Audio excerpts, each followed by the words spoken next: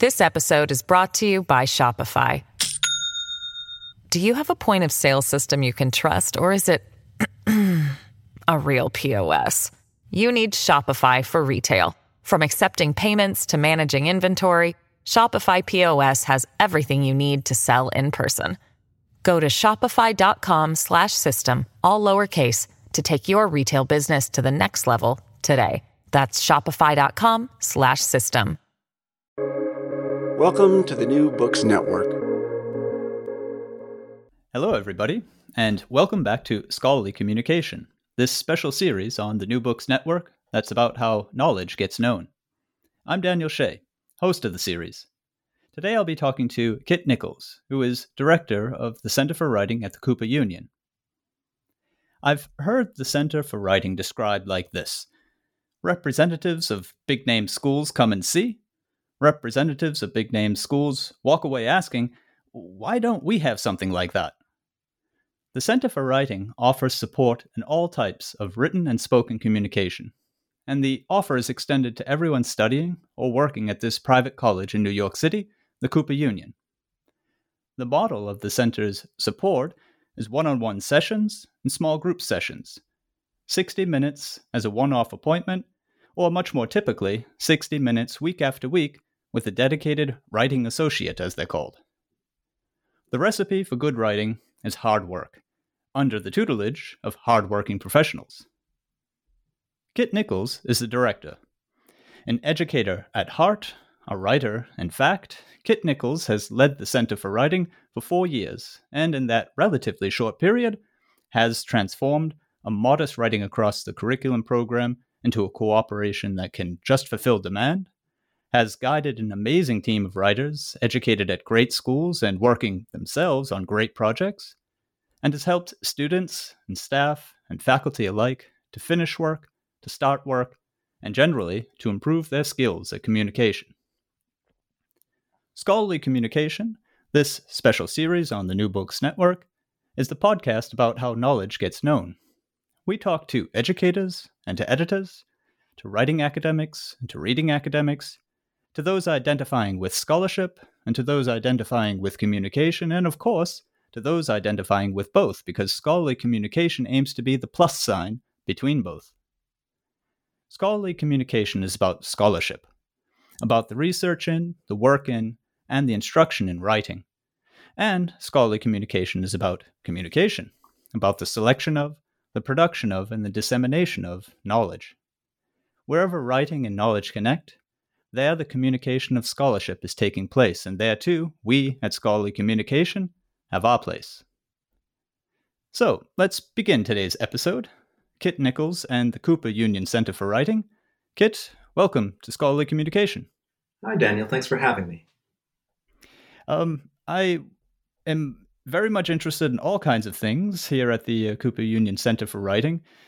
The pedagogy, the people who work there, the people who come there, and so on. But first off, I'm interested in you, and I'd like to hear, what is it that led you into this position? What about you has sort of been the background for the position that you're in now? Yeah, so I started working in writing centers about 15 years ago. It was, a job that I heard about that was nearby. I was studying at NYU. I'd been on strike. The graduate student union was on strike for 6 months back in 2005, 2006. And so coming out of the summer after that academic year, I was even more hard up for money than the average grad student. So I found my way into this job working as a writing associate at Cooper Union's Center for Writing. And I think, these days maybe the academic job track that, you sort of work your way up within a single institution, that sounds unusual or maybe even something that people might disparage these days. But it gave me a chance to learn the ropes. And, almost immediately when I started in that work, I was surrounded by professionals who knew what they were doing, who thought about teaching way more than I had. But also I was working with these totally brilliant students at Cooper. At the time, the Cooper Union was an entirely free school. If you got in, you had a full tuition scholarship. One of my first students was this guy, Awal Arizku, who has gone on to be a really quite famous photographer. He took a photograph of Beyonce that when she was pregnant, that was on the cover of Vanity Fair. That's probably the best known bit of photography out there by Awal. And he might not even remember me, but I remember working with him, I think literally my first day on the job. And here was this brilliant artist who had gone to a not so great high school, but who was very polished in his spoken language. And immediately I was confronted with the question of, how do I help this student complete the coursework? But more than anything, how do I help this student find his own voice on the page? And I was hooked. From that point on, the pleasure of getting to meet all of these students, having the time to see them week after week, one-on-one, and then the high standards that were set in the center. The previous director, Gwen Hyman, created just this spectacular culture that I was really lucky to inherit when I took over as director. So I've been living in writing centers for the past 15 years, even when I was still kind of just moonlighting at Cooper when I had a full-time teaching position elsewhere.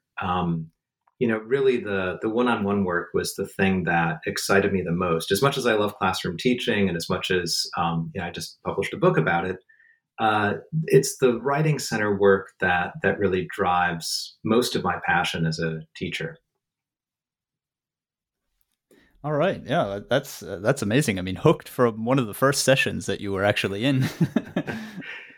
What would you say then is sort of the contrast then that you experience before a class or in the one-on-one scenario? Yeah, I was thinking about that a little bit this morning. So I was thinking about, and Daniel, you and I spoke about my book about the syllabus recently. And there's a chapter in that book about turning a classroom into a community. And I was thinking, well, what is it about the one-on-one? Because you can't really have a full-on community with two people. But then it occurred to me that really working with students one-on-one gave me a chance to realize that real community is actually built out of, smaller units. Otherwise, you just have imagined community. You're in Benedict Anderson land. And a classroom isn't built around print capitalism, really. It's built around a lot of smaller relationships that eventually add up to something bigger. And I think it's something about the possibility of really getting to know where a student is coming from, to discover what that student's strengths are, to be able to hear what the student's struggling with, and really build an individualized plan for that student, right? And the really glorious thing about Writing Center work done right is that it's not really, you, the writing associate or the tutor, as I think more people would, call us. It's not the tutor building the work exactly, right? It's really a collaborative process. And more than anything, the goal is to set the student free from needing us. So you're helping somebody figure out what they need to do to make the kind of work that they want to make.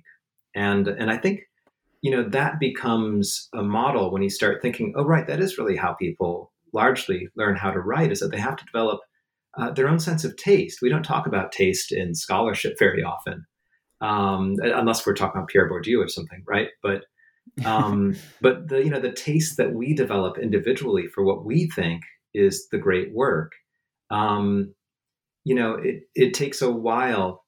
This is what I think Ira Glass said something about this a while ago, that, once you have a sense of taste that you feel good about, it's just a matter of doing the hard work to figure out how to make the kind of work that matches that sense of taste. So when you see it one-on-one, you start to be able to imagine how that translates into the classroom. So I love classroom teaching as well, but I don't think I would understand it in anything like the same way if I didn't have such a strong grounding in, years and years and years and hundreds of students, literally thousands of hours of one-on-one work. I mean, I find this quite fascinating, this idea about the taste and the developing, also, as you said, finding a voice, which is something that probably people who think about writing are more comfortable hearing and understanding. But this idea of taste and Ira Glass's comment there seems so true. And I think also it seems to get at one of those major differences. I'm completely on board with you when you say, yes, you have on the one hand a community unit in the one-on-one session, and then you have a community in the classroom. But I am not sure if it would be possible in a classroom setting to be dealing with taste. Aren't you, once you get beyond 3, 4 in a group who's too large really to take on such an intimate experience? Well, I think it's a question of setting the terms for the whole class such that they can all converse with each other about what it is that they're trying to make. And, I think this is maybe an idea that would scare some people because I don't think that you would wind up with one single sense of what kind of work people will make at the end of a course. And this is a view formed by the fact that I teach at a college where we don't graduate any literature scholars, right? We only graduate engineers, architects, and artists. So there's nobody in my own specific discipline. So what does that mean practically? Well, I love to do exercises in my classroom, for example, where I'll ask odd questions that sort of force the students out of their comfort zone. For example, what does thinking sound like? Now, it's a weird question, right? What does it mean to ask what thinking sounds like? And I learned this, that question specifically I learned from Pat Hoy, who used to direct the writing program at New York University. And I've run with that question ever since because it's such a weird question. But if you have, let's say you have 2 different essays in front of you. I always like to go back to James Baldwin. Baldwin's, a perfect example of somebody who has a really refined voice. So you ask the students, what does thinking sound like in this essay by James Baldwin? Where is he thinking? Now, of course, he's thinking everywhere. It's Baldwin, right? But they can start to identify the kind of rhetorical or sonic tics of thinking. Well, there's a lot of, maybe, or perhaps, right? That tends to be associated with thinking. You see an increase in conceptual language, right? So language that has less concretion and more abstraction. And as the students start to be able to define that stuff, you're not telling them what an exact voice is going to have to be, right? That will be theirs. But you are giving them the terms by which they can sort of start to assess for themselves in their writing, whether they're moving into the realm of ideas. So, even if there won't be some singular community taste, you're still giving them a vocabulary. In fact, they're largely giving themselves that vocabulary, right? By studying smart writers. They're building a vocabulary where they can start to figure out, well, maybe that's why I like this thing that I like. And maybe this is what I have to do to sound like that thing, but also like myself. Well, I mean, to follow up the metaphor, what I see is you're really just teaching them how to cook. If it's taste that they're after, you're giving them all the ingredients. Mm-hmm. A good cook is going to be able to make something that they like, and perhaps even something that someone else likes, but they know how to cook. Well, Daniel, I spent two semesters working with an architecture student in an independent study, the weirdest independent study. He had been in my an Irish literature course that I taught, and we share that in common, Daniel. Right? You're also in Irish studies. Yes. Yeah. Well, have been. Yes. Have been. Yeah. Not these days. It's all writing and pedagogy all the time over here for me too. Yeah. But the independent study was actually the student working on a very conceptual cookbook. And he was interested less in helping people learn particular recipes or even think about particular ingredients. He was more interested in sort of thinking about what tools are. Like literally, what is a cooking tool? How does a knife work? What does a knife want? What does the cutting board want?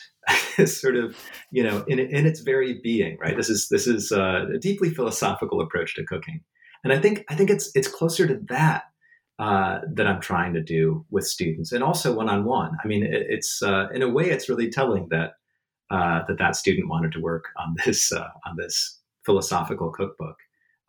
He was also very interested in shopping, by the way. The ethics of shopping, not so much in terms of like, are you Are you purchasing, grass-fed beef or no beef, really? If you want to be truly ethical these days, no shame to anybody who still wants to eat their beef.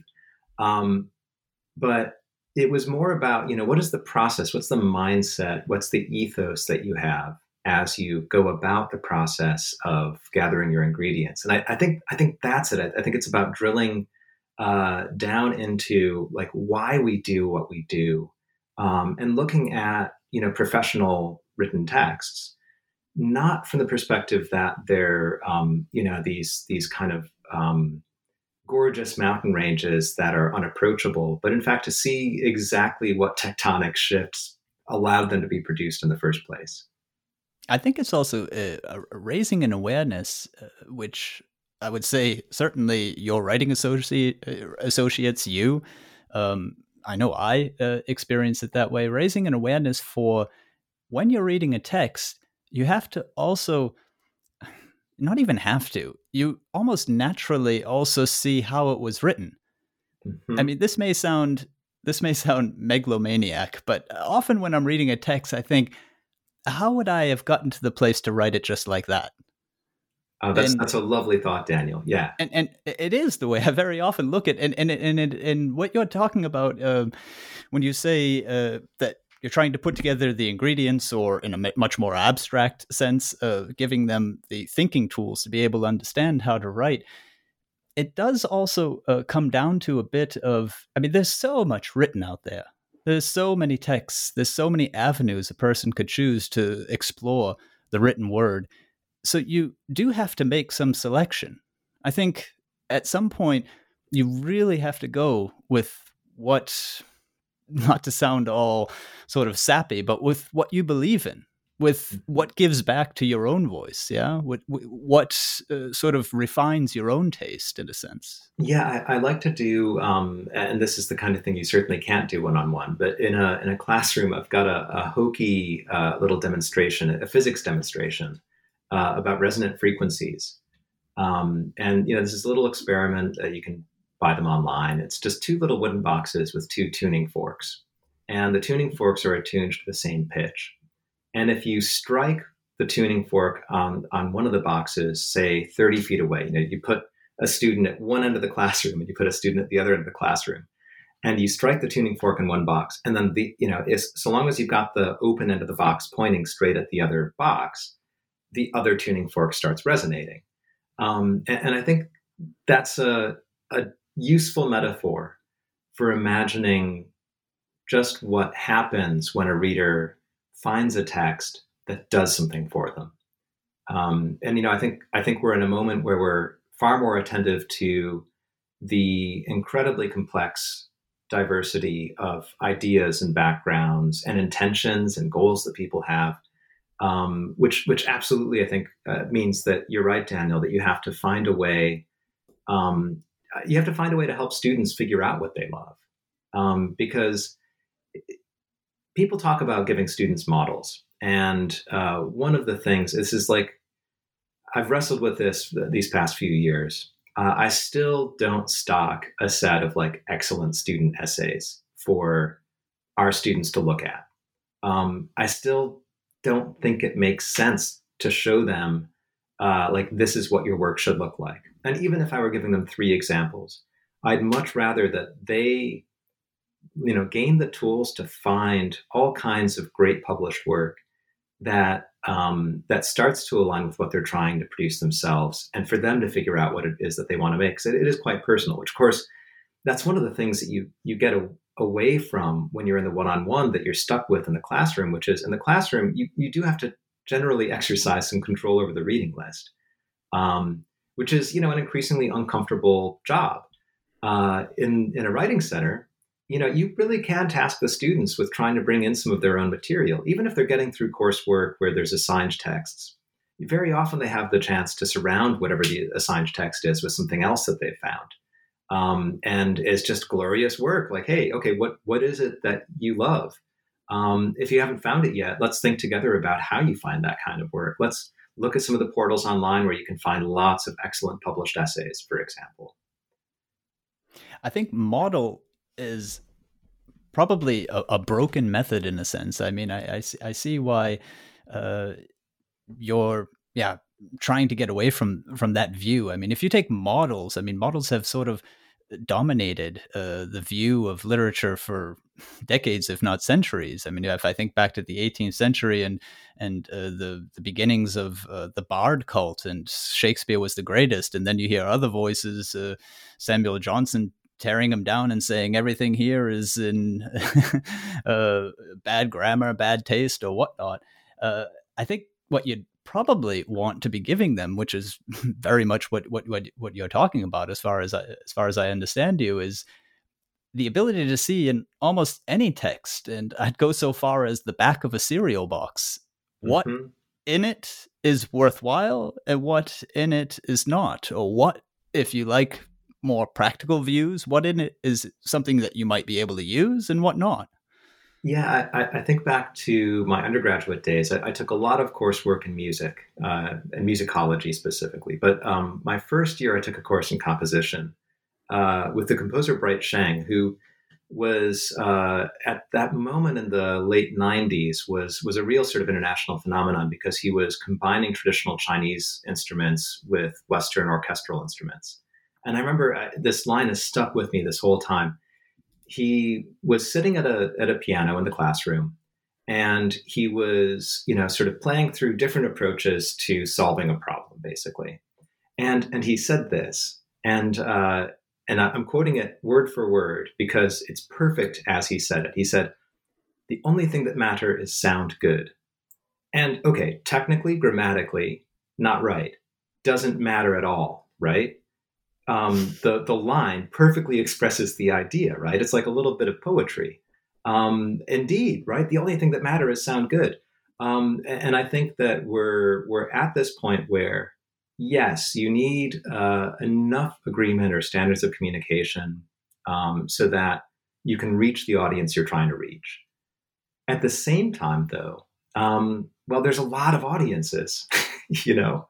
I think there's certainly, I mean, that is the biggest thing happening in Writing Center scholarship in the US, which is, I don't publish Writing Center scholarship, but I follow it a little bit. The biggest thing that's happening is people thinking through all of the multiple audiences and communities for which we write. So, and I think we're seeing there isn't one scholarly community now. When we talk about scholarly communications, that really has to be plural, just like everything else. A very good correction to the name for the the name for the podcast. I agree. I mean, we're talking about communities. We're talking about different languages. This is, in fact, my listeners who might have followed a little bit on my biography will know that I also teach at a writing center in Germany, though. This is something that I also try to communicate. I have predominantly natural scientists who are coming to me, students of biology and chemistry and so on. And I try to tell them that they're speaking in chemical English. I try to tell them that they're speaking in cellular biology English, and so on and so forth. This has deep lexical, deep grammatical effects on the language, but it's also, as you just say, with an audience, there's only so many people interested in your work. There's only so many people who can make sense of your work. And that's part of what the purpose of your text is to get out there and to communicate to those people. Yeah, I had an encounter. I was doing a workshop years ago, and going through, basically just looking through some sentences. I had just pulled a set of sentences from some student papers. I was visiting somebody else's course.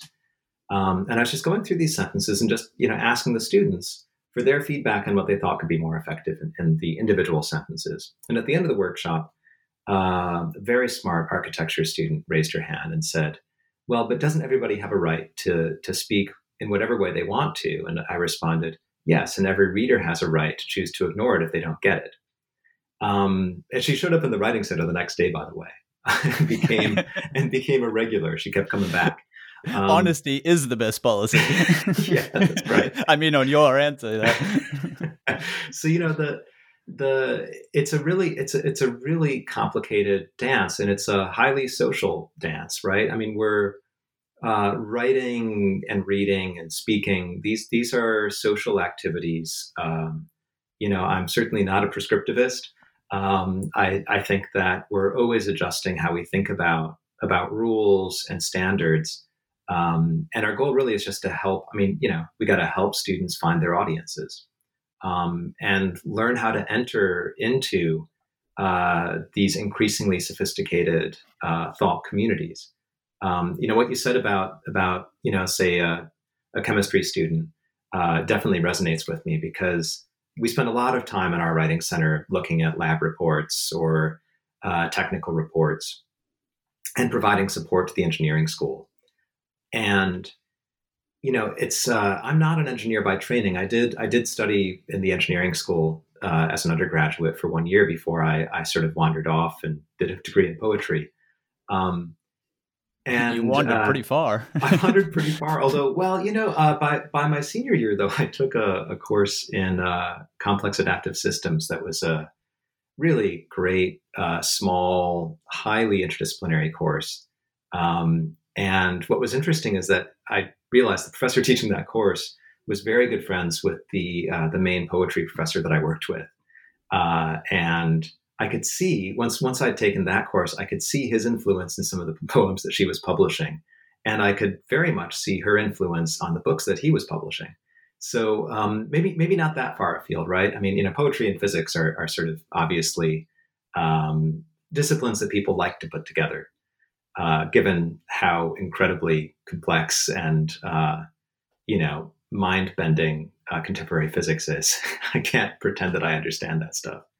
I think it's as mind-bending and complex as language. I would say the universe is language, but some people would probably say I'm crazy. Well, that's the old Lewis Thomas view, right? That and this is getting back to the complexity theory. If we imagine that humans are sort of like ants building an anthill, and we don't have the whole instruction set, each of us individually, yet somehow we're contributing to some bigger thing. Lewis Thomas, was a biologist, essayist in the 70s and 80s, said that language would be that anthill from his perspective. Even though he was, a research biologist, he was really interested in human language. And I think there's more flexibility in every part of human language than we ever acknowledge. Even within a chem lab, there's all kinds of decisions that the writer has to make. The lab report format is actually slightly more flexible than people think it is. Only slightly, but a bit more flexible. And that's something that we wrestle with all the time.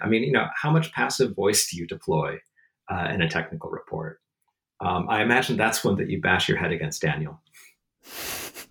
It is one of the things. The other main thing really is that they don't view a lab report or a research article or whatever it might be as just simply something that has to get done, and maybe has to get done in a certain way. Exactly what you're talking about, this idea of opening up the choices that are naturally entailed in any text that you go to write.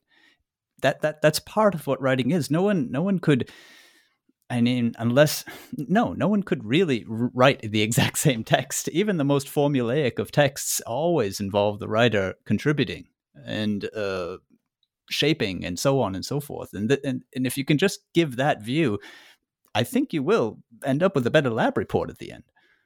Yeah, absolutely. And I think it's partly about moving away from, a very teacher-centered conception of student writing, where the reason you're writing is because you need to get a grade. That's one of the worst reasons to write, because somebody's, effectively, I'm writing because somebody's making me do it, as opposed to I'm writing because I want to reach an audience. And you kind of, I would go so far as to say you actually kind of can't really write. If we understand writing in its sort of deeper, richer sense, you really aren't writing unless you're writing for a real audience, not just for somebody who's paid to read it. That's the key.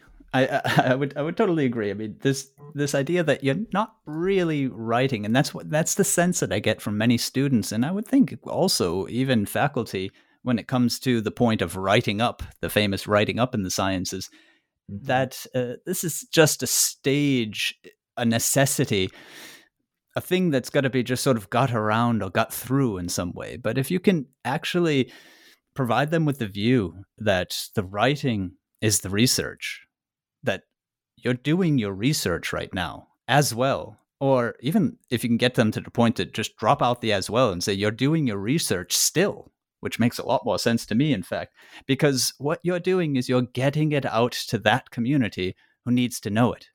So in other words, we get back to it's for an audience. I mean, you're writing for someone. You're getting that content through so they understand it. Yeah, and that idea that the writing is the research sounds just right. I mean, Slavoj Žižek once said, "I don't write; I take notes and edit." Which maybe shows through in the kind of copious output, which maybe could use a bit more editing sometime. No offense, Slavoj.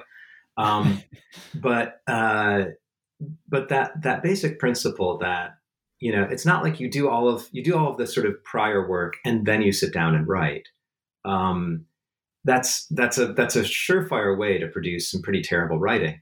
It's much better to write your way through, which is exactly why at the outset, Daniel, you said that our center offers these ongoing sessions. And, that's exactly the reason for the ongoing session model. We really try to steer students to commit to an hour a week for the entire term, because otherwise, they almost automatically come to the assumption that the writing center is a place where you come when you're writing, as though that's a thing you do at the end.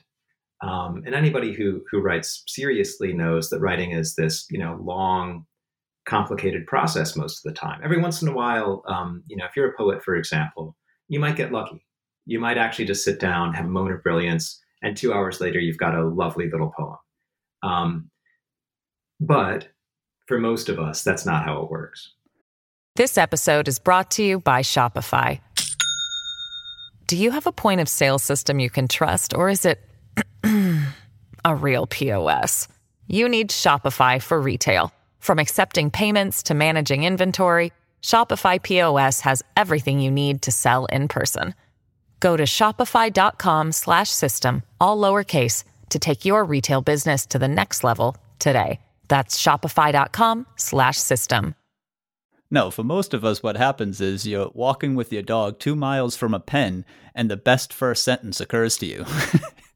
and you think, what was I thinking leaving the house without my notebook today?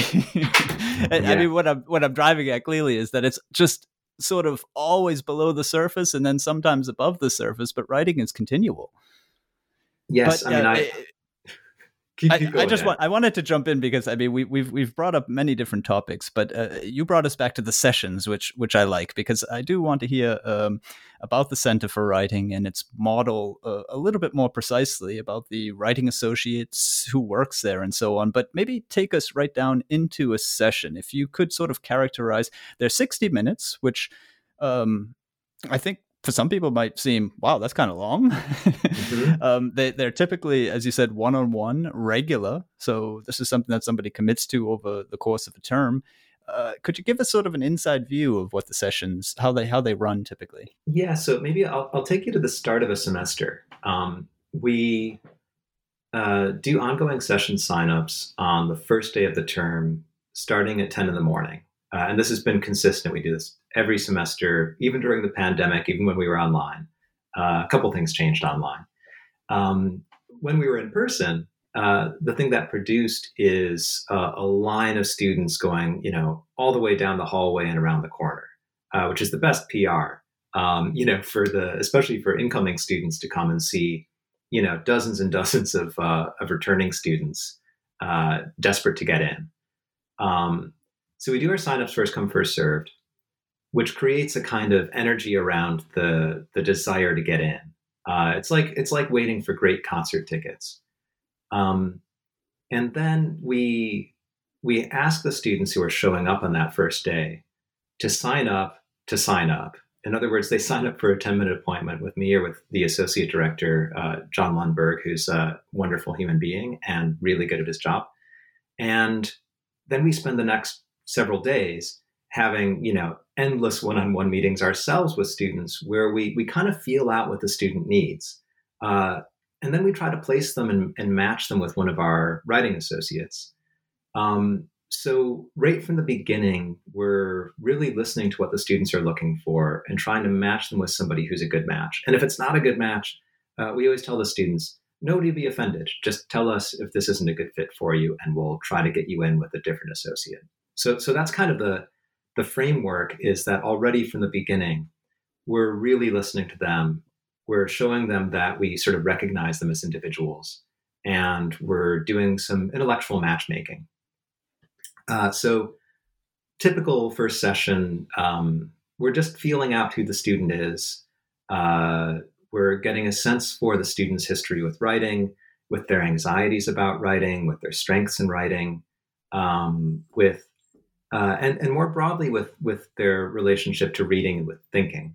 I always say that Center for Writing is in a way a bit of a misnomer. Really what we do is reading, writing, thinking, and speaking. And the thinking part is the key, because you can't do any of those other three things very well without the thinking piece. So, we tend to be fairly text-based. In other words, like, let's really slow down and make sure that whatever you're reading is at the center of the sessions to start with. Because I'll always say, if you think you have writer's block, well, just go back to reading, right? You can always take notes on the thing that you're reading. And I mean reading broadly. The thing you're reading might be a sculpture, right? We've got plenty of students taking art history courses, or for that matter, in fine art, producing their own work in studio classes. So, a student might bring a sculpture into the writing center. So that's the text. Let's read it. Also good advertisement. Yeah. Even though it's yours, let's pause and let's interpret this text. Because you've got to get as close as possible to whatever the thing is that you're studying, right? It's sort of a scholarly principle. Sometimes you want to take the wide view and zoom out, but, most of the best thinking emerges from a lot of inductive reasoning. And we help students start to name what that is. What is inductive reasoning? What does it look like when you're thinking inductively? But, in terms of the practical, right? So a lot of looking at whatever the thing is we're looking at. And I always tell the writing associates that I work with, you can always judge yourself and see how well you're doing your job by asking yourself, what's the ratio of questions to declarative statements that I'm making? You want to be asking a lot of questions. The more that the student's the one declaring and you're the one questioning, the better you're doing. And then the other sort of major marker of sessions that are going right is if the writing associate finds themselves saying, write that down a lot.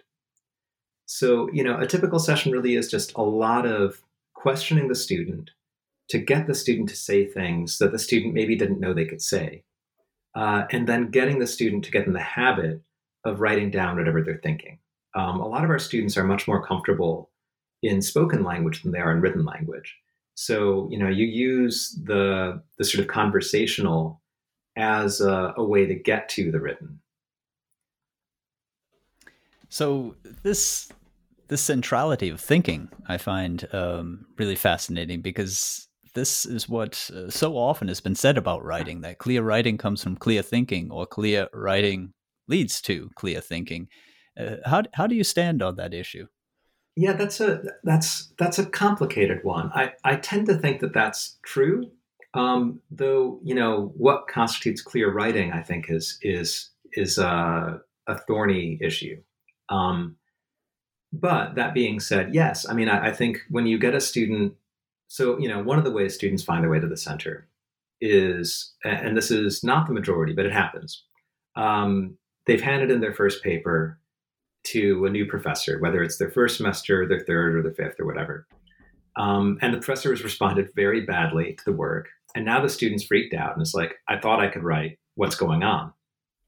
And often what you see is that in those cases, the student is kind of trying to follow a formula.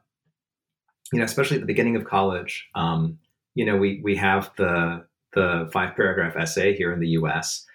Is there an equivalent in the German education system, Daniel, like the sort of, formula for producing an academic essay that students come into college with, and you have to sort of move them to a more sophisticated model?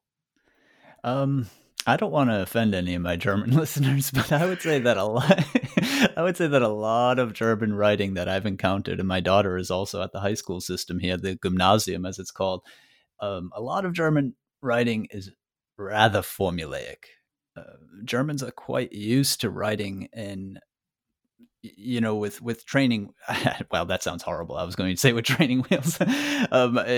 They're used to writing inside of a form. I mean, their creativity comes in making the form do its best, in a sense. So, an equivalent of, let's say, an essay, Baldwin, as you mentioned, where the form is really the function, so to speak. I don't really encounter a lot of that in German writing. Yeah, so I mean so it sounds very similar to the U.S. And Okay. a student who comes to us and you can recognize the 5-paragraph essay very quickly. There are 5-paragraph essays that are written in more than 5 paragraphs, but it's still basically a 5-paragraph essay, right? There's the defining feature is the thesis. That isn't really a thesis. It's just sort of a list of things that you're going to prove. And I always tell students, if the concept you're working from is, I'm going to prove this thesis, you've already kind of got it backwards. The thesis, which in our writing center we call a claim, simply to attach a different word to it so that we can sort of redefine what it is. The thesis emerges from the evidence, not the other way around. You don't mount the evidence to prove the thesis. The thesis emerges organically from your work with the evidence, right? And the process of building a piece of writing is about gathering a set of evidence, according to really the highest principles you can find for yourself. So I'm going to do my best job of really trying to get down to the truth of whatever thing I'm studying. And then my thesis emerges as my best attempt to articulate my understanding of that evidence. I think that is so far from the way that our students are taught in the US as well. There's so little space for truly forming their own ideas, for having more control over what kind of evidence they're gathering. And then this is the other piece of it. It's just really resource intensive to help students learn individually how to produce idiosyncratic forms that are sort of the correct expression of whatever idea it is that they've formed for themselves. And that's the biggest shift when they get to college. And it takes a lot of effort to get students away from the formulaic and to this other place where the form and the content are truly working with each other. So that's never easy, and that's one of the other reasons for the ongoing session format is you need weeks and weeks and weeks to give students the space to experiment and to start to see what it means to build a form for themselves. Yeah, this precisely starting to see what it means to build a form for yourself. I mean, that's a reformulation, if I might revisit this idea of clear thinking, clear writing, of the way I would say I view it, that you need to find the form for whatever it is that you're trying to say is another way of saying need to find the method of getting it across to whomever you're trying to get it across to. You could think of, and this would be the way I would understand clear thinking and clear writing, you could think of it as clarifying thinking, clarifying writing. I mean, your friend and colleague, Bill Germano, said in another context that you never really know what you're thinking until you try to write it down. And he said he was quoting, of course, 100 people before him who had said this, but I know that it's definitely the way that I write. It's in the writing. It's literally from word to word at times that I'm getting closer to, as you say, the object of my study, whether that's a sculpture, a text, or some abstract idea. And no, there is certainly no overall sort of view as to what is clear, whether it's in thinking or in writing. But you can clarify what it is that you think and clarify it in writing and then clarify it and the end product through writing. Yeah, if you're studying something and either you love the thing that you're studying, or for that matter, you think that whatever perspective you're going to share with the world on whatever that thing is, if you want to do justice to your own thinking work and to the material, then you have to approach some kind of clarity. And clarity is less about adhering to some set of grammatical standards than it is about adhering to some kind of ethical standard. You don't want to obfuscate. People love to go back to that old George Orwell essay, Politics in the English Language, and I think it still holds up pretty well. There's a serious ethical obligation to try to be plain spoken and direct, as much as you can be. Now, of course, sometimes that means rhetorically, depending on what field you're in and what you're studying, that what you write might be pretty opaque to people outside of the discourse community that you're writing for. So clarity means different things in different places. But the point is, you have a real obligation to get to the clearest possible statement and understanding of the thing. So I think the shift is, maybe the old version of clear writing, clear thinking was built around a set of pretty straightforward grammatical standards. Now, I think the ethical obligation is the big one, especially given our global political context, and especially here in the US, where disinformation and obfuscation are everywhere. It's a really serious thing. And, it feels like if you're in a writing center these days, you do kind of feel like you're fighting to preserve the possibility of clarity, because it's getting harder and harder. I think the word ethical and ethics in writing is not something that springs to most people's minds, and the connection might be a step or two beyond what most people would immediately think is the object of a writing center or the object of good writing. I entirely follow, though, what you're saying, and I think it gets back to the why of writing. Why is it that this person, this student in this particular class has picked up this assignment and has to now write about that object? For most students, I would say I would go back to your earlier characterization of they're fulfilling a requirement. They are sort of reactivating all of the writing to formula that they learned because they actually want to do their best job at it. And that for them would be their best job. And it seems that in writing instruction, the key, and this is why it's just so wonderful that thinking is at the center of your center. At the center of your center. I'm supposed to be teaching style and writing. The focus of your center is that's precisely what you're trying to shift the view toward. You're trying to say that the best handling of this topic, the best text that you're going to end up with, is if you approach it. Yeah, I think that's exactly right. The space for idiosyncrasy and the space for individual thought, it's pretty hard to find these days. It's funny how each generation reproduces this same critique of the younger generation, right? That they're narcissistic, that they're myopic, and we're hearing it, again, just like we've always been hearing it. But I think it's actually the opposite. If you want to understand where younger writers struggle, when they're writing to the formula, they're trying to do the thing that we're asking them to do. They've been rewarded so far in the education system for producing rote, formulaic work. And that rote, formulaic work, by the way, is deeply alienating and alienated. I mean, there's no space for the individual student in most of the work they're asked to do. One of the things that we try to practice in the center is, so let's say a student is in a history course and they're having a hard time finding their way into the material. We always want to ask them, well, what's your experience of the sort of themes or concepts associated with whatever it is that you're studying? And in fact, let's step away from, writing this essay about some particular, secondary piece of scholarship about the French Revolution or whatever. Let's step away from that. What's your experience of thinking about the set of trade-offs that you make when you think about how to build a community or a society? What's your understanding of what a social contract is? What language would you use to talk about that? Tell me about an experience where you had to negotiate that kind of political situation.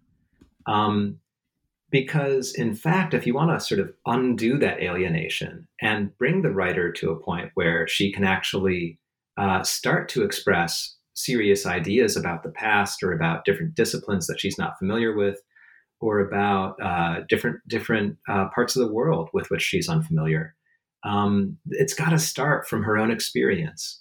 Otherwise, the student's going to remain alienated and will remain just trying to do the formulaic thing.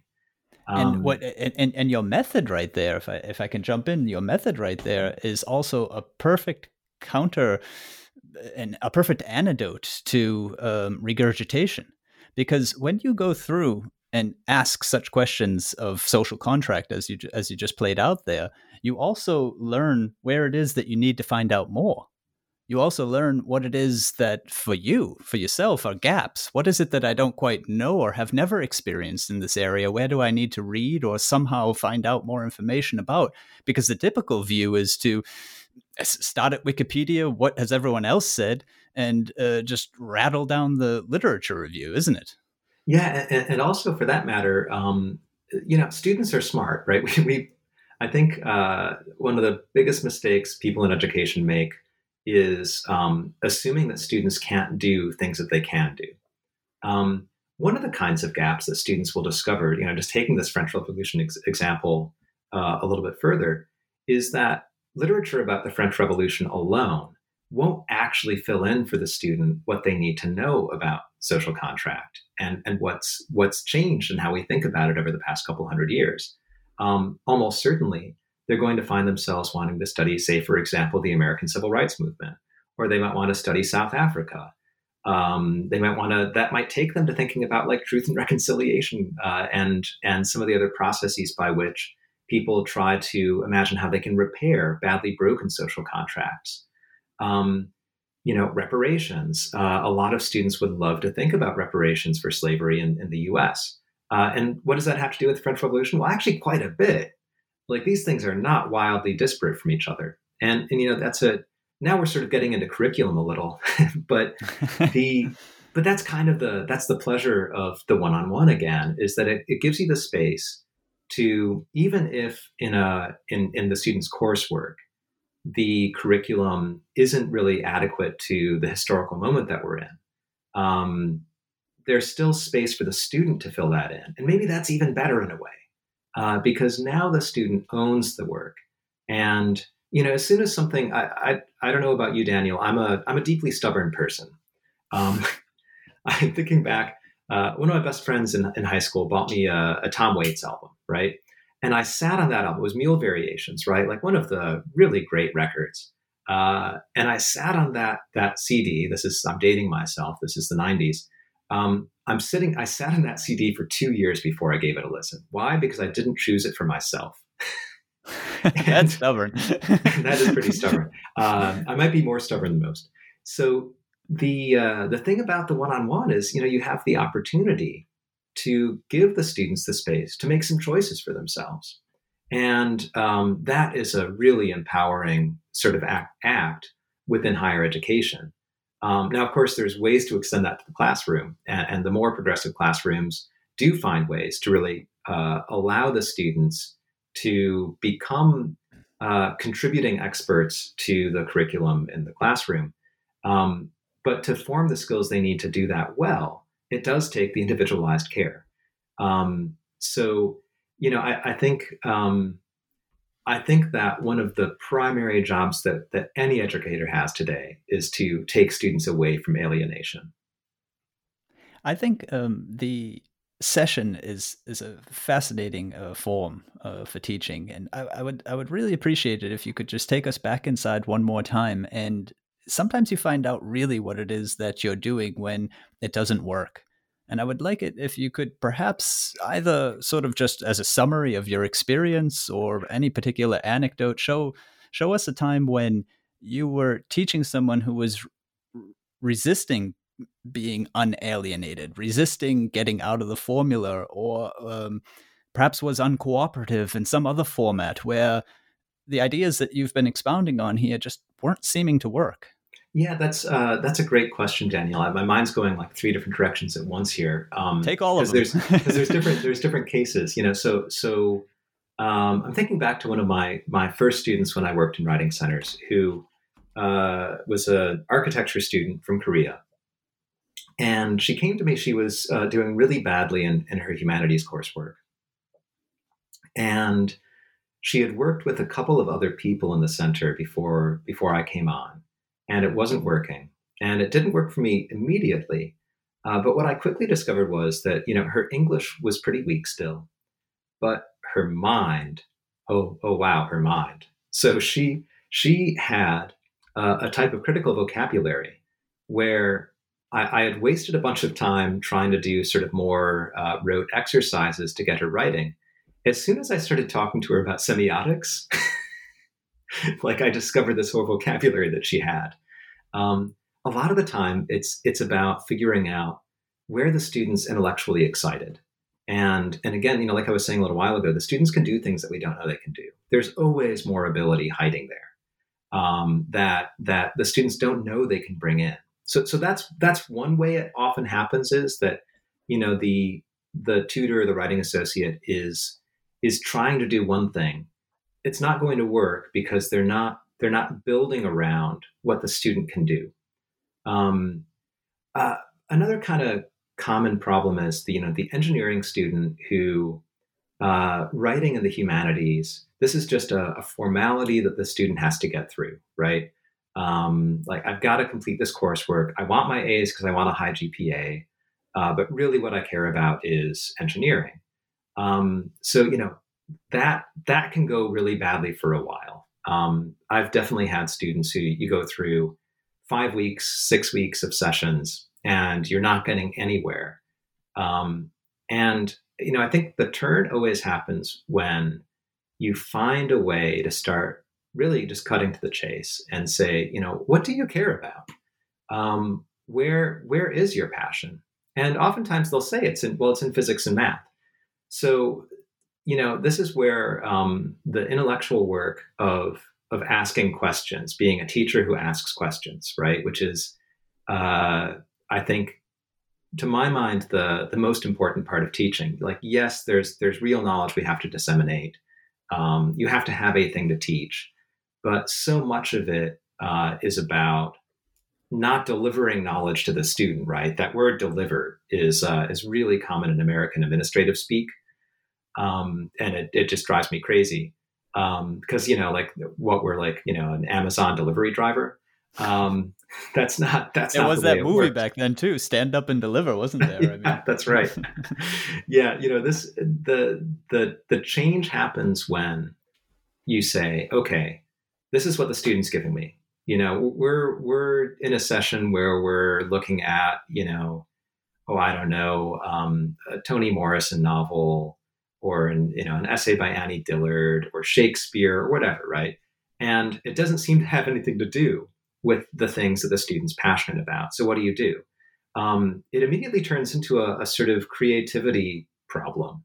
You know, one of the core skills I think that anybody who works in a writing center needs is the capacity to take two disparate things and look for where they connect. So, you know, you're studying a Shakespeare play and the student's giving you, well, what I really care about is math and physics. Well, then you've got to go into that text with the student and you got to ask the student, is there anything here that resonates with the things that you care about? So you might have to take a step back. Well, like, why do you care about physics and math? What is it? Why don't you write down a list of affective language about how that kind of material makes you feel? Write down a list of concepts that are critical to that kind of STEM work that drive your passion for it. Now let's go to, show me to a passage in that Shakespeare play where you see some kind of language that's about the physical world and about the character's interaction with an understanding of it.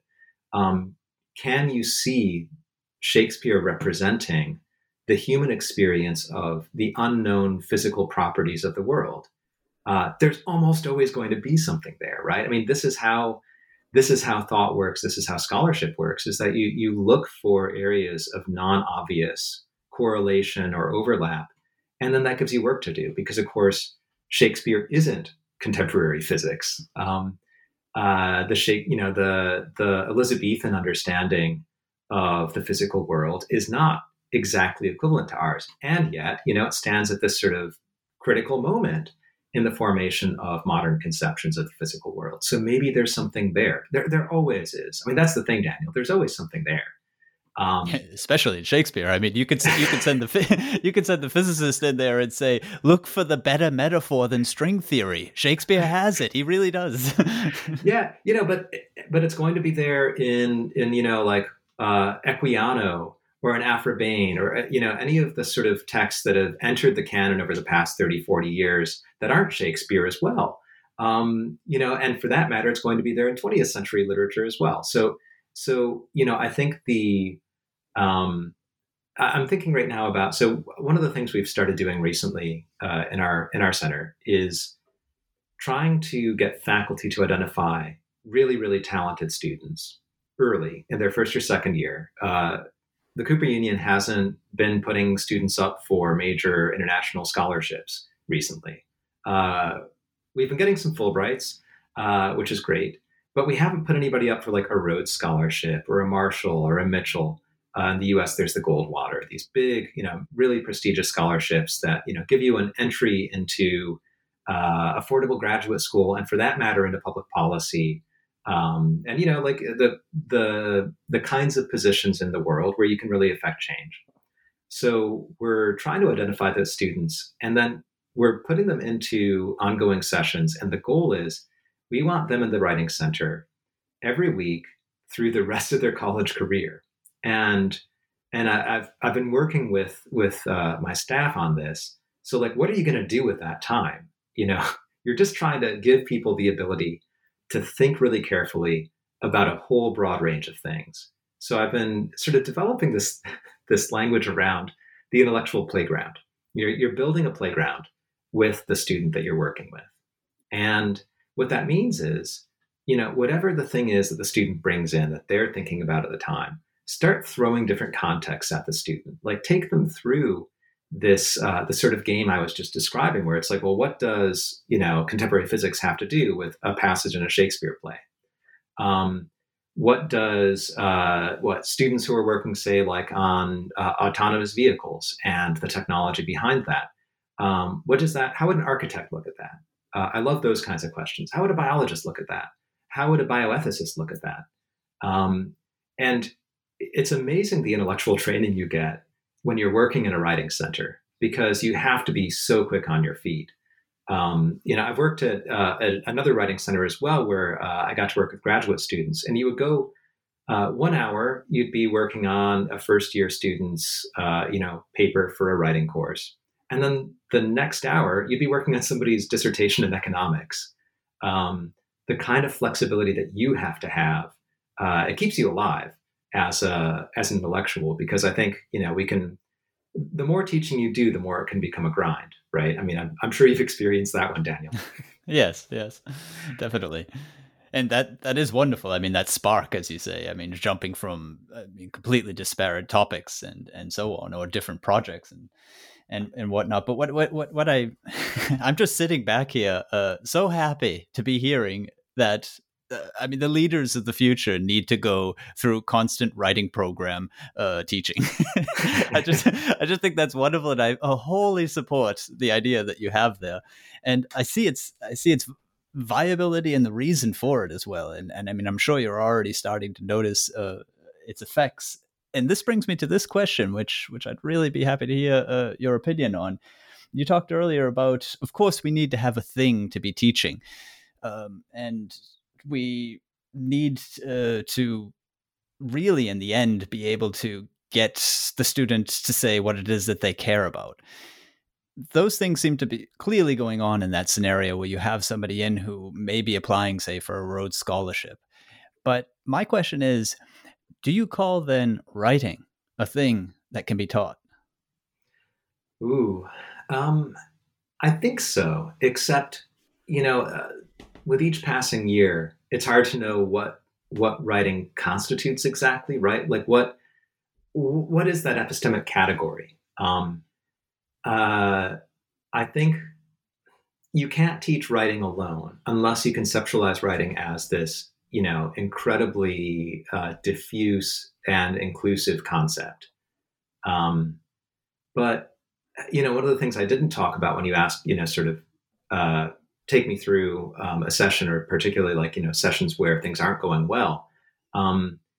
At the end of the day, the student does have to have some kind of finished work, right? I mean, in the case of the student applying for a Rhodes, the student has to write an application essay. And nowadays for the Rhodes, you actually have to sign an honor statement saying that you had literally no help producing that particular statement, which is part of why we've conceptualized this process where we just sort of try to make great writers with incredibly flexible minds. And then we have to set them loose and say, if you're going to apply for this thing, it's, that part of it is completely on you. But, what do you do with a student who has great ideas, but is having a hard time expressing them clearly? Because that does happen. This is where I think, clear thinking, clear writing, it's not always a straight one-to-one relationship. And I wrestle with that all the time, because I think, more and more, we don't live in a reading culture. We live in a space where information is disseminated in short bursts of writing, right? Like tweets or social media posts of other types, video especially, right? Podcasts. And the place of writing in the world is kind of fraught right now. I think that my thinking on this is in continual flux. Though I'll say that a lot of the critiques of finished writing and of what writing is now, they're still largely expressed in relatively standard academic English, right? And they're published because editors see the language in a way that resonates with what they expect. So, what is writing now? That's a really complicated question. It is. I mean, I unloaded that one on you, I suppose, but it got me thinking. Sometimes you have to really hit someone with a tough question, and then you start to come up with your own answer. And it got me thinking, because that since your center puts writing and thinking right side by side, it would seem to me that you still have in writing a material that is not something you can do without. Just think of it this way. If you were going to be teaching somebody for just even a short period, a 3 or 4 week period, and no writing was involved, it wouldn't be possible, would it really? Yeah, that seems right. It's like, playing baseball without bats or something like that, right? Or playing football without a ball. I think if you don't have that ability to get things down on the page, to move those signs around, right? I mean, it's obviously writing can be notational just as much as it can be an act of communication. Writing for the self is such a key part of the process. I think you're right. I mean, I can't even imagine running a single class period without having students write actively during that period. If I had a 90-minute lesson plan that didn't involve anybody stopping to write, I really would be lost. So it's hard to picture. I mean, even just in my day-to-day life, doing administrative work and teaching, I think teaching is largely an act of writing. So I think you're right. I think that whether we're talking about finished writing for an audience, or we're talking about writing as a sort of developmental process, it's really hard to imagine the world without it. And I do think that the world needs more of it right now. I do think that we're kind of skipping steps. I am really concerned about the pressure to publish. We don't talk about pressure to publish in the context of social media. I've moved away from social media kind of to my own detriment. I deleted my Facebook account about a year ago in disgust over the way they've handled themselves. Though I kind of wish I had it now that I've got a book to promote. But the rush to continually get language out into the world seems really dangerous, and it's damaging thought, because having the chance to get words down and then let them sit and move the language around, practice saying what you want to say, and then expressing what you think, seems foundational to a world that works. And maybe part of why the world doesn't work right now is that we're losing that kind of writing practice as part of our public culture. I think there's something very important in that, because as you said earlier, you run into students who have great ideas and just have trouble sort of clarifying them, or even at times expressing them for themselves. I think that is, on any given day, a lot of people, and across a whole bunch of days, at some point, everyone. It's a natural, normal experience to be somehow, in battle with your thoughts, trying to figure out exactly what you mean, what they matter, how to put them, and so on. And that's where writing steps in. It has that affordance.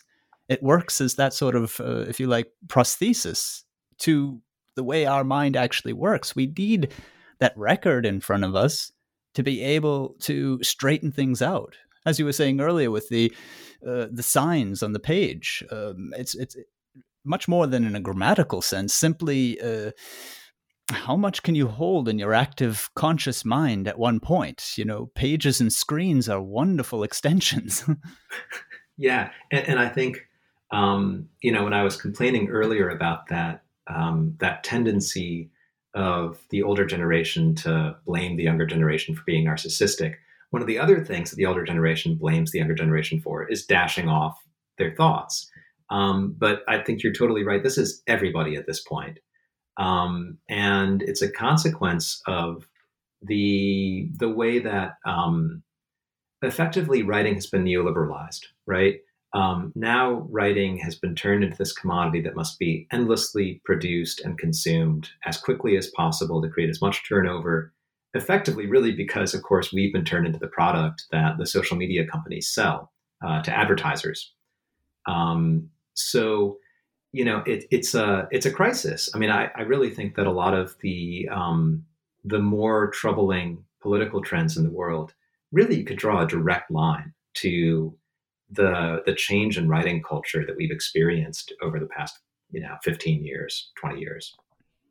If we can get back to just briefly to the idea of communication, I do want to just follow up on the writing associates in a moment, but if we can get back to the larger idea of communication, or communications, as you'd mentioned earlier, you could say that much of the writing that you've just been referring to that's happening in social media circles and so on, the tweets and whatnot, that they're really the counterpart to blurting in speech, when it just sort of comes right out, whatever's on your mind. And that is very often harmful to the person who's listening, and not useful to the person who said it, or even harmful. And it's usually very unconducive to any sort of advance in any sort of direction, except perhaps backwards. When we think on the communication level, from my point of view, I would say that writing as a finished product, as you've been calling it, is pretty much the same thing as considered speech. And considered speech just takes time. You've got to have the willingness to stop. And I don't mean considered speech as in polished speech. Considered speech can have all sorts of ums and wrong words and ers and what have you, but it's somebody trying at it. And writing is also necessary. It's what? Yeah, it's what things. Yeah. Yeah. I mean, I'm thinking about. I re-listened to an old podcast about Ruth Bader Ginsburg, the U.S. Supreme Court justice who recently passed away, and there was this detail. They talked about how when she was asked a question, this is throughout her career, there would be these long, unsettling silences before she would respond, and there's something in that silence. I mean, my guess is that she was drafting. That's probably really what she was doing. I also had this realization. I continually have a hard time sleeping, and it's because I can't turn my language off at night. That's why I keep trying to get myself into kind of like a Zen practice to teach myself how to turn my language off. But what I'm doing is I'm drafting. And I think a lot of people who live sort of the writing life have a similar good problem, which is that we're always drafting in our minds. We're always kind of considering different ways of saying something, but also while you're doing that, thinking about whether you really agree with the thing that you thought you were going to say, which I think gets back to that thought of considered speech. And this conversation has been kind of an elliptical way at getting at what the writing center that I work at does, but the elliptical approach is really the only approach in a way, because I'll get back to what I was saying earlier. This is a social practice, and it's deadly serious. The work of helping younger people, and for that matter, helping yourself, really check whether you fully agree with the things that maybe you've already been saying, and finding ways to engage with other voices, and finding ways to write and to speak that allow you to check whether you've really understood what other people say, seems so critical to repairing a lot of the problems that we have at the moment. There's so much unconsidered speech right now. Yeah, not just in politics or in society, even in the sciences.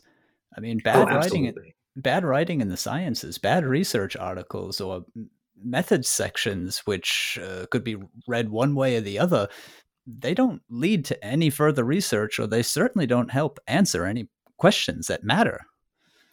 Yeah, and when people complain about the 24-hour news cycle, what we're really complaining about, and I don't know if this is always what's hiding behind it, but it's that again, that the neoliberal sort of paradigm where it's about just endlessly increasing production and consumption because we have to have growth. Boy, could we use less growth, both in terms of economies, in truth, because we need less stuff and less carbon. But also we need probably a little bit less language, but smarter language. And of course, language coming from carefully considered voices of all types. I'd like to bring us back one more time to the Center for Writing, because there are two features about it which really sort of jumped out at me. One was the name, Writing Associate, but in particular as I counted, about 20 writing associates who are working there. If you could perhaps tell us a bit about them, where these people are coming from, and the work that they do. Yeah, we're so lucky that because we're based in downtown New York, and also because we're a professionally staffed writing center rather than a peer tutoring based writing center, we get to hire really smart people, really accomplished people. So our staff comes from primarily from the other universities around New York City. So we've got, for example, a dance historian. He just defended his dissertation. Buck, who's got an enormous beard and a really wonderful meditative approach. It's one of the things that I really miss about operating physically in person, because Buck is a dancer. He moves through the space in a different way than other people do. We have at least two. We've got two professional historians, an anthropologist, a number of people with MFAs in poetry, fiction, and nonfiction. Obviously, some literary scholars. But the point is that everybody has either significant progress towards a graduate degree or a graduate degree in hand, and we really look for diversity of background more broadly, but diversity of disciplinary background, because the more different perspectives you have coming into the space, the better. And then, of course, the other thing is we are looking for people who have sort of the right pedagogical orientation, meaning people who are genuinely caring teachers. I'd rather have somebody with not a lot of teaching experience, but the right ethos, than have somebody who has years and years of classroom teaching, but who really is focused on themselves. So, I think in a way, maybe the best way to get at the staff and who they are is to think about how we interview, which is that we give our potential writing associates a sample piece of student writing, give them a few minutes to read through it. They can make marks for themselves, whatever they want to do. And then we just sort of grill them on what they would do if they had the student sitting in front of them. And it's very revealing.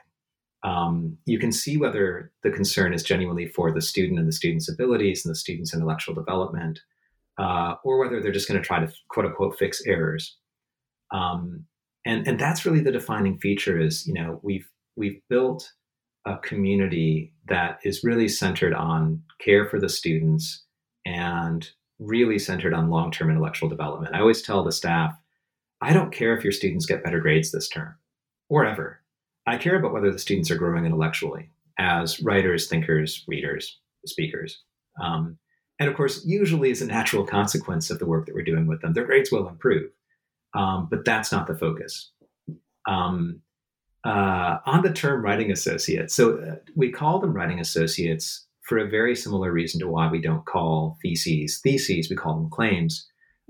If you use the word tutor, suddenly you're in a sort of hierarchical model where the tutor is the one who is tutoring.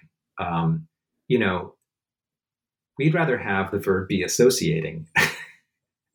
That makes a lot of sense now after everything that you've said. Yes. Yeah. So and we don't want language that implies to the students that the staff they're coming to see are fonts of knowledge.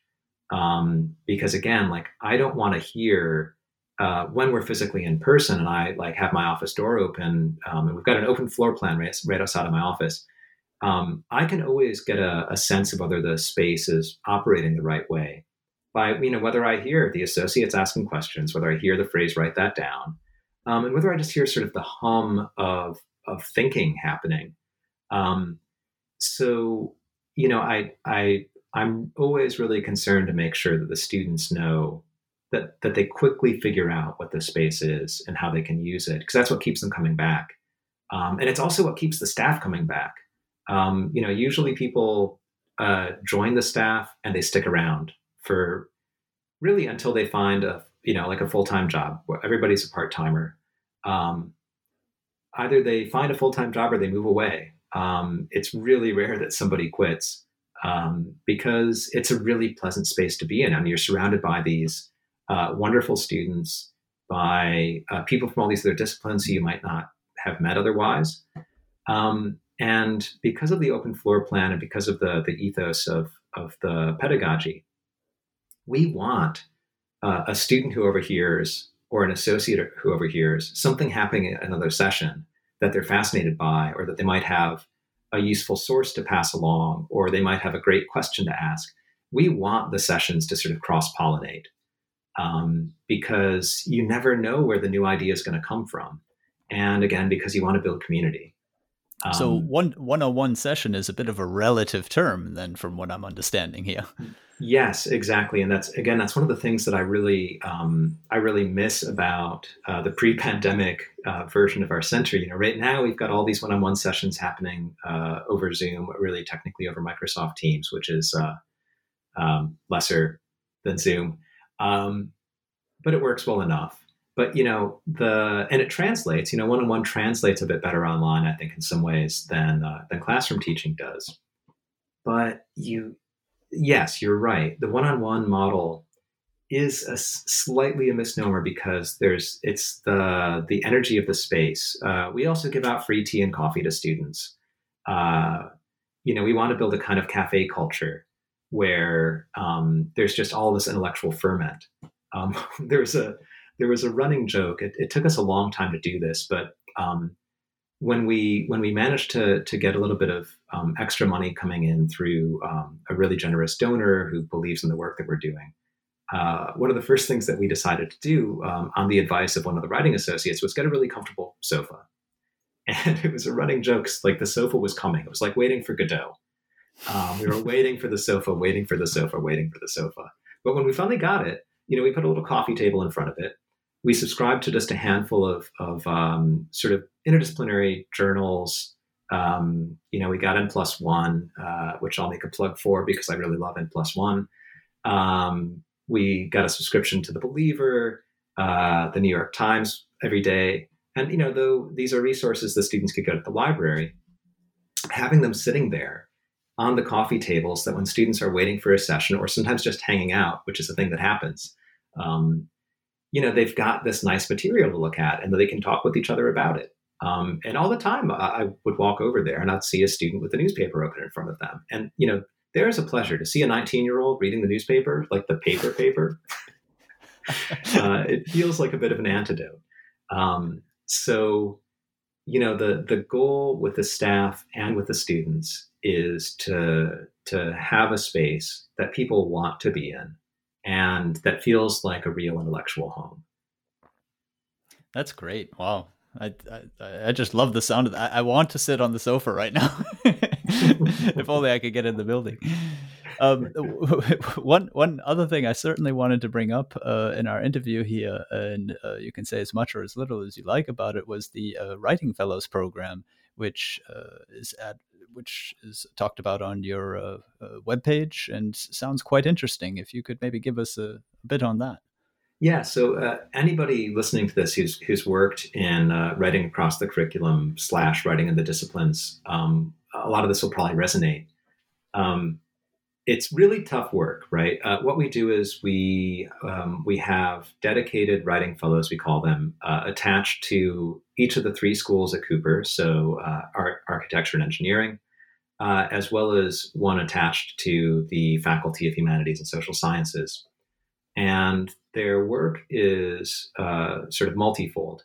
They're available to visit professors' classes and do writing workshops, or for that matter, workshops on how to read a difficult text, workshops on revision, workshops on sort of developing a project. We also will counsel faculty on their writing assignments. So a lot of the work, especially in the humanities, is faculty sharing a prompt that they've written with the writing associate and getting feedback on sort of what's likely to happen if you give this prompt to the students. People with a lot of experience teaching writing can sort of see where you might get something different than what you think you're asking for. So the program works as sort of pedagogical outreach as a way to get writing instruction straight into the disciplines at the college. And also as a way to sort of create, more of a virtuous cycle where students see us in the center as connected to the disciplinary work, and then sort of see that it's a coherent entity, right? That the college is functioning together. But that's challenging. How do you gain the trust of faculty in particular disciplines? Like, what do you know about what we do? And the truth is sometimes we don't. Though I've been fortunate because, again, we're in downtown New York. Our architecture writing fellow is a practicing architect with her own firm who's passionate about writing, also has a law degree.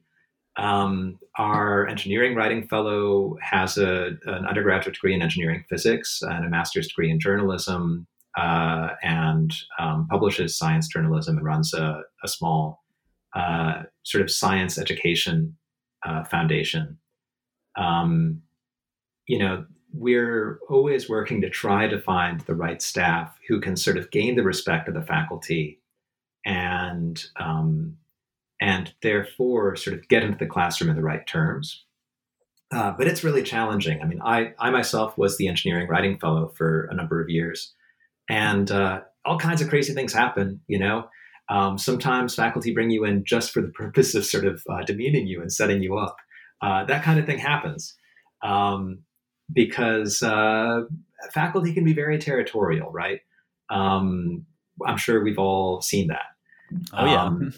But we've made real inroads. My goal is to kind of keep growing the program because bringing the kind of thinking work in particular, right, and like helping faculty in the disciplines understand ways that they can help their students use writing as a form of thinking to move more quickly into whatever the disciplinary work is. That's a really important goal. And we've built some really great partners in the college who understand what we do and who value it, and who, at this point, we have more demand than we can really satisfy in terms of the faculty's engagement with the program. Wonderful position. It's a process. It is a process, and it sounds like it must have taken quite a long time to establish at the current state. Is there anything that you could say? I see you've chosen also very wisely the people that you send into the different departments, but is there anything that you can say has seemed successful in convincing that you actually do need writing? Even if I don't know necessarily all of your expert knowledge, you can still learn something from me. Yeah, that's there's no sort of secret formula. I think really it's about when the professor's there in the room with the writing fellow and the students and can see in action the kinds of steps that we want to take the students through. And also, of course, see that it's not about the writing fellow going in and dispensing knowledge. It's about the writing fellow going in and helping the students start trying out a set of techniques. When the professors see that, they start usually to understand sort of why we're doing what we're doing. And sometimes they'll get excited and start trying those techniques out themselves. But it doesn't always work that way. This is a classic writing center problem, that faculty out in the disciplines see writing as really a formulaic thing. Their concern is, my students have bad grammar, right? Or my second language students, quote unquote, can't write English, right? That sort of classic, really problematic perspective on students who are, doing actually quite sophisticated work usually, and taking real risks to study in a different place than their own language culture.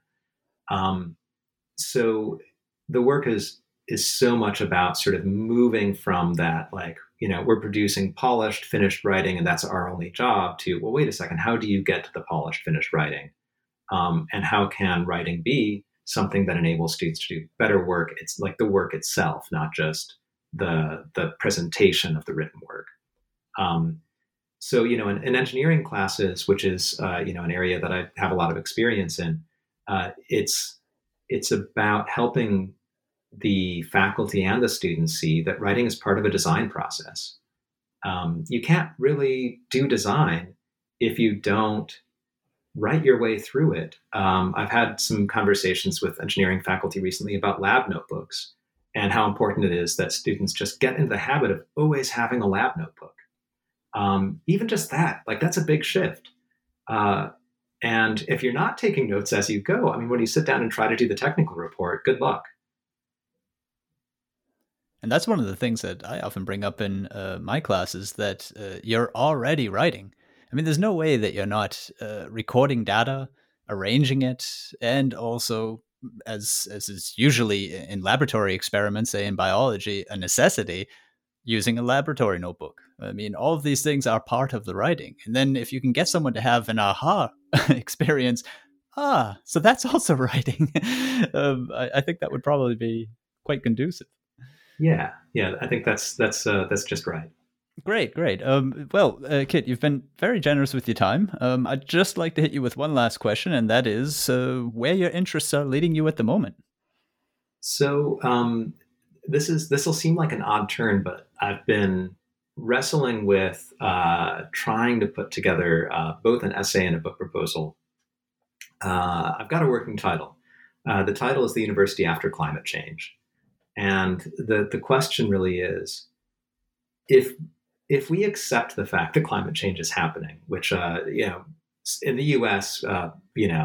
Bizarrely somehow is still a question, but if we accept that climate change is happening, we need some ways to try to moderate its effects, right? We need to cut down on carbon emissions, but adaptation is going to be the most important piece, and it doesn't seem to me as of yet that faculty have really put together the observation that, wow, the world is changing. California is burning down. Hurricanes are, more frequent and more disastrous. It's coming for us, right? So either we can be ready for it and adapt and really think through what it's going to mean for the functioning of universities, or we're really honestly going to be crushed by it. And that seems a bit dire and a bit apocalyptic, but the point is, I don't want it to be apocalyptic. So thinking through sort of philosophically from what, the purpose of a university is in the 21st century, the project is to try to sort of work through, what are people doing right now? There's all kinds of cool projects out in the world trying to imagine what the future of the university might be, but also doing some sort of theoretical work, trying to understand what it might mean. And getting back to that sort of concept of like, how do you take two disparate things and put them together? I hope maybe that listeners can see what that might have to do with the conception of writing work that we've been talking about in this interview. All right. Well, thank you very much. Very interesting future work. That is Kit Nichols, and he is the director of the Center for Writing at the Cooper Union. I'm Daniel Shea, and this is goodbye from me to Kit. Goodbye. And this is goodbye to all of you. Bye-bye now. Until next time on Scholarly Communication.